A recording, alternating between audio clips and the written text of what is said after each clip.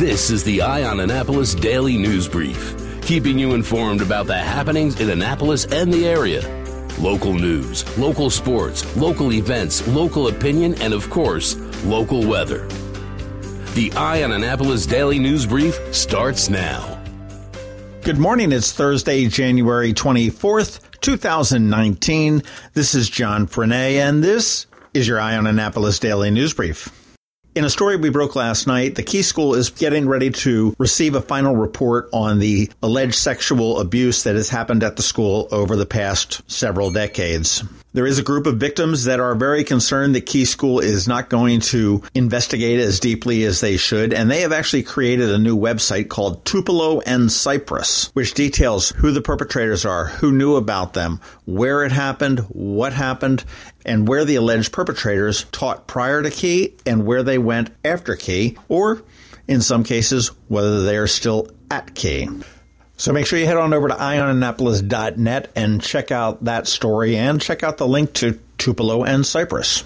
The Anne Arundel County Council meeting on Monday night went very, very late. The big item up for debate was the resolution presented by Councilman Nathan Volke to have County Executive Stuart Pittman reinstate the 287G program, and another one to prevent him from using the money received for the detainee program to pay for legal fees for the detainees themselves. Now, the two resolutions were largely moot because the county executive had already pulled the 287G program and ICE had pulled the detainee program. But ultimately, Volke's resolutions were voted down along party lines 4-3, with the 3 Republicans supporting it and the 4 Democrats opposed to it. More than 60 people did testify. The majority spoke out against the resolution, despite Councilwoman Rodvian's assertion on Facebook that emails and letters were running 100-1 in favor of it. And there seemed to be a discrepancy on why ICE actually canceled the detention program. ICE has said that the reason they terminated was that County Executive Pittman dumped the 287G program, which was not in line with their mission. However, Detention Superintendent Bill Martin testified that that wasn't quite the case. In testimony, he said, "They said they did not appreciate how we would spend, quote, their money, unquote. ICE wants deportation without representation." Over in the State House, supporters of updating Maryland's emergency 911 technology say that upgrades are long overdue, but very expensive. Sponsor Senator Cheryl Kagan, who's a Montgomery County Democrat, held a news conference yesterday and said that the idea is to make 911 faster and more reliable. One proposal is going to help the first responders locate people faster, and another one will update the technology so responders could receive texts, photos, and videos from mobile devices. It's estimated that the initial cost would be from $30 to $40 million, with an annual cost between $5 and $10 million to keep it up to speed. They do hope to pay for it by raising the phone line fee by 25 cents and closing a loophole which enables multiple people on one account to pay only one fee as opposed to one fee per phone. I'm not a proponent of raising fees and taxes, but I think I can get behind this. If we can improve our 911 service, not that it's horrible, I think we need to do that. County Executive Pittman, County Executive Ball, County Executive Glassman, County Executive Olszewski, and Mayor Pugh all gathered in Annapolis yesterday to call on the federal government to stop the shutdown. We all know the issues surrounding that, and Maryland's Comptroller's Office has said that the state has lost $60 million in tax revenue during the first pay period of the shutdown. In addressing the media, Pittman said that the call volume for emergency calls has increased and the county government is going to have to supplement funds to help people who have had their utilities shut off. The local food bank has also seen a, quote, big increase in the number of people looking for something to eat. Somewhat counter to Pittman's assertion, Baltimore Gas and Electric is extending the due dates, offering flexible payment arrangements, and deferring service terminations. So I imagine that the utility shutoffs that Pittman is discussing are telephone and county-supplied water and sewer. And for an update on the shutdown, we go to kindergarten, where House Speaker Nancy Pelosi and President Donald Trump are again in a pissing match. Trump insists that Pelosi did not formally disinvite him from the State of the Union, so he's planning to go ahead, and he sent a letter saying that he's going to take her up on her offer and he's going to be there as planned on Tuesday. Pelosi got the letter, and hours later she sent a letter back saying, I am writing to inform you that the House of Representatives will not consider a concurrent resolution authorizing the President's State of the Union address in the House chamber until the government has opened. So I guess it is the President's move at this point. This is kind of interesting, though, because of the separation of powers in the government, the three branches of government. As Speaker of the House of Representatives, Pelosi actually controls the chamber, and that includes the lights, the cameras, the locks, and the ability to physically remove the president if need be. So it will be interesting to see whether Trump marches over there and tries to get into the House chamber or whether he finds an alternative location. I guess we're going to have to wait until the 29th to hear that. But here we are. Welcome to day 34.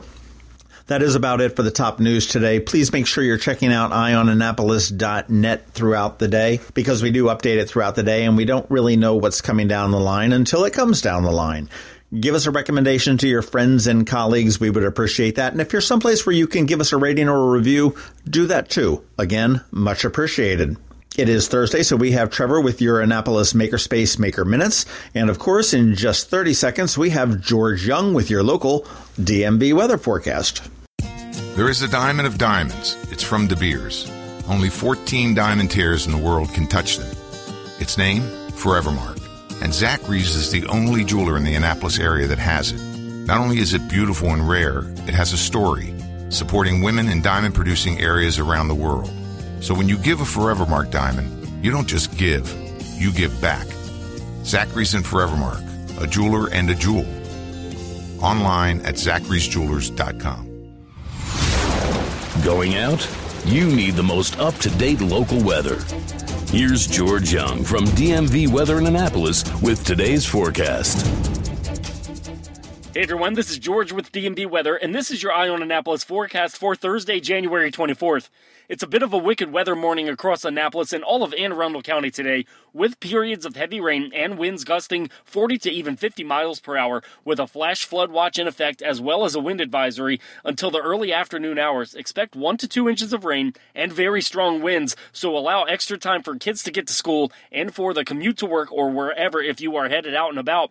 Winds will remain breezy through much of Friday as cold air filters back into the region as the low-pressure center that is today's storm departs to the northeast and a cold high-pressure center moves in from the northwest, possibly causing a few snow showers to move across the area from the northwest on Friday. And from there, cold temps will remain the theme for the weekend ahead, with highs only in the 30s Saturday and 40s Sunday, though winds should be fairly light and skies should remain dry. Okay, that's it for today. This is George Young of DMV Weather. Make it a great day out there despite the rain and wind. And be sure to get our free app on all of your devices by searching for DC MDVA Weather. And also follow us on Facebook and Twitter and on our website at dmvweather.com so you can always stay weather informed. Join Anne Arundel Medical Center Foundation on Saturday, April 27, 2019 at our Denim and Diamonds Bash in Annapolis. Denim and Diamonds is a fun evening under the stars featuring fabulous cuisine and gourmet food trucks, live and silent auction, and a live band. Last year, AAMC cared for more than 2,000 patients in our emergency departments suffering from mental illness or addiction. Help us expand much-needed inpatient and outpatient programs and services for your community. For tickets and sponsorships, visit aamcdenimanddiamonds.org. Special thanks to our platinum sponsors, AAMC medical staff, the Chesapeake Bayhawks, Comcast, the Evan K. Thallenberg family, What's Up Media, and WRNR. Every week, makers, crafters, and educators hold events all over the area. Highlighting some of those, here's our Makers Minute, brought to you by Annapolis Makerspace. Hey, this is Trevor from Annapolis Makerspace with this week's Maker Minutes. Today through Saturday is the annual Maryland State Police Polar Bear Plunge out at Sandy Point State Park, raising money for Special Olympics Maryland. They've raised over $1.3 million so far with a goal of $2.5 million this year. Go on out and take a dip for a good cause. Tonight, join the Alliance for the Chesapeake Bay for their first Wild and Scenic Film Festival with viewings in Richmond, Virginia, D.C., Lancaster, Pennsylvania, and right here in Annapolis at St. Margaret's Church. This fundraiser for the Alliance features award-winning films about nature, community, activism, conservation, and more. Saturday down in London Town is Immersion Day. Immerse yourself in London Town, circa 1770. Chat with denizens of London Town and watch as they eat only period dishes and live as close to the 18th century style as possible. At Art Farm in Annapolis this week, tonight is a cartooning workshop for ages 11 to 15, taught by professional artist James Point du Jour. Saturday is their beginner portrait photography workshop, where you'll learn how to create portraits with your camera. The students need a basic understanding of how their camera works and should have completed the Photo 101 workshop prior to taking this class. Monday is sketchbooking and applied arts. Tuesday is a children's art class for ages 7 through 11. And Wednesday is nature-inspired arts and crafts for kids ages 5 through 8. On Saturday, GEMS, Girls Excelling in Math and Science, are having their regular STEM Saturday Academy at the Beltsville Branch Library. Girls will explore STEM fields through hands-on activities and lunches provided. This week at the Anne Arundel County Public Library System, Today and Deal is their coding club, programming video games using the Scratch programming language. On Saturday in Owenton is the Anne Arundel County Master Gardener's annual seed swap. Come with seeds to share or come without seeds. Either way, there will be goodie bags, door prizes, handouts, and more, plus seeds to take home. Also on Saturday, but at the Broadneck Library, is Marble Roller Coaster. Explore construction, design, and engineering, as well as the principles of physics, by building a marble roller coaster. There's lots of other great STEM activities at the library, including book clubs and building with Legos and Minecraft. And as always, every week at Annapolis Makerspace, Mondays are for woodworking. Come and meet our local woodworkers, and Thursdays are for electronics. So come on out on either night if you want to check out the shop and meet some of our members. And you can catch me tonight and every Thursday night in the Annapolis Makerspace on Renard Court for Electronics Night. And you can find links to all of these events at the Annapolis Makerspace website at makeannapolis.org. And whether you're making art, software, sawdust, or just a mess, chances are you're already a maker. This has been Trevor from Annapolis Makerspace with this week's Maker Minutes. You've been listening to the Eye on Annapolis Daily News Brief. Tell your friends and colleagues this is the podcast where you can keep up on the latest with what's going on in Annapolis. And also tell them about our website, eyeonannapolis.net, where you can find even more information. This podcast comes to you every Monday through Friday at 7 a.m., keeping you informed with the Eye on Annapolis Daily News Brief. And take a moment to listen to our other podcast, The Maryland Crabs, released every Thursday at noon.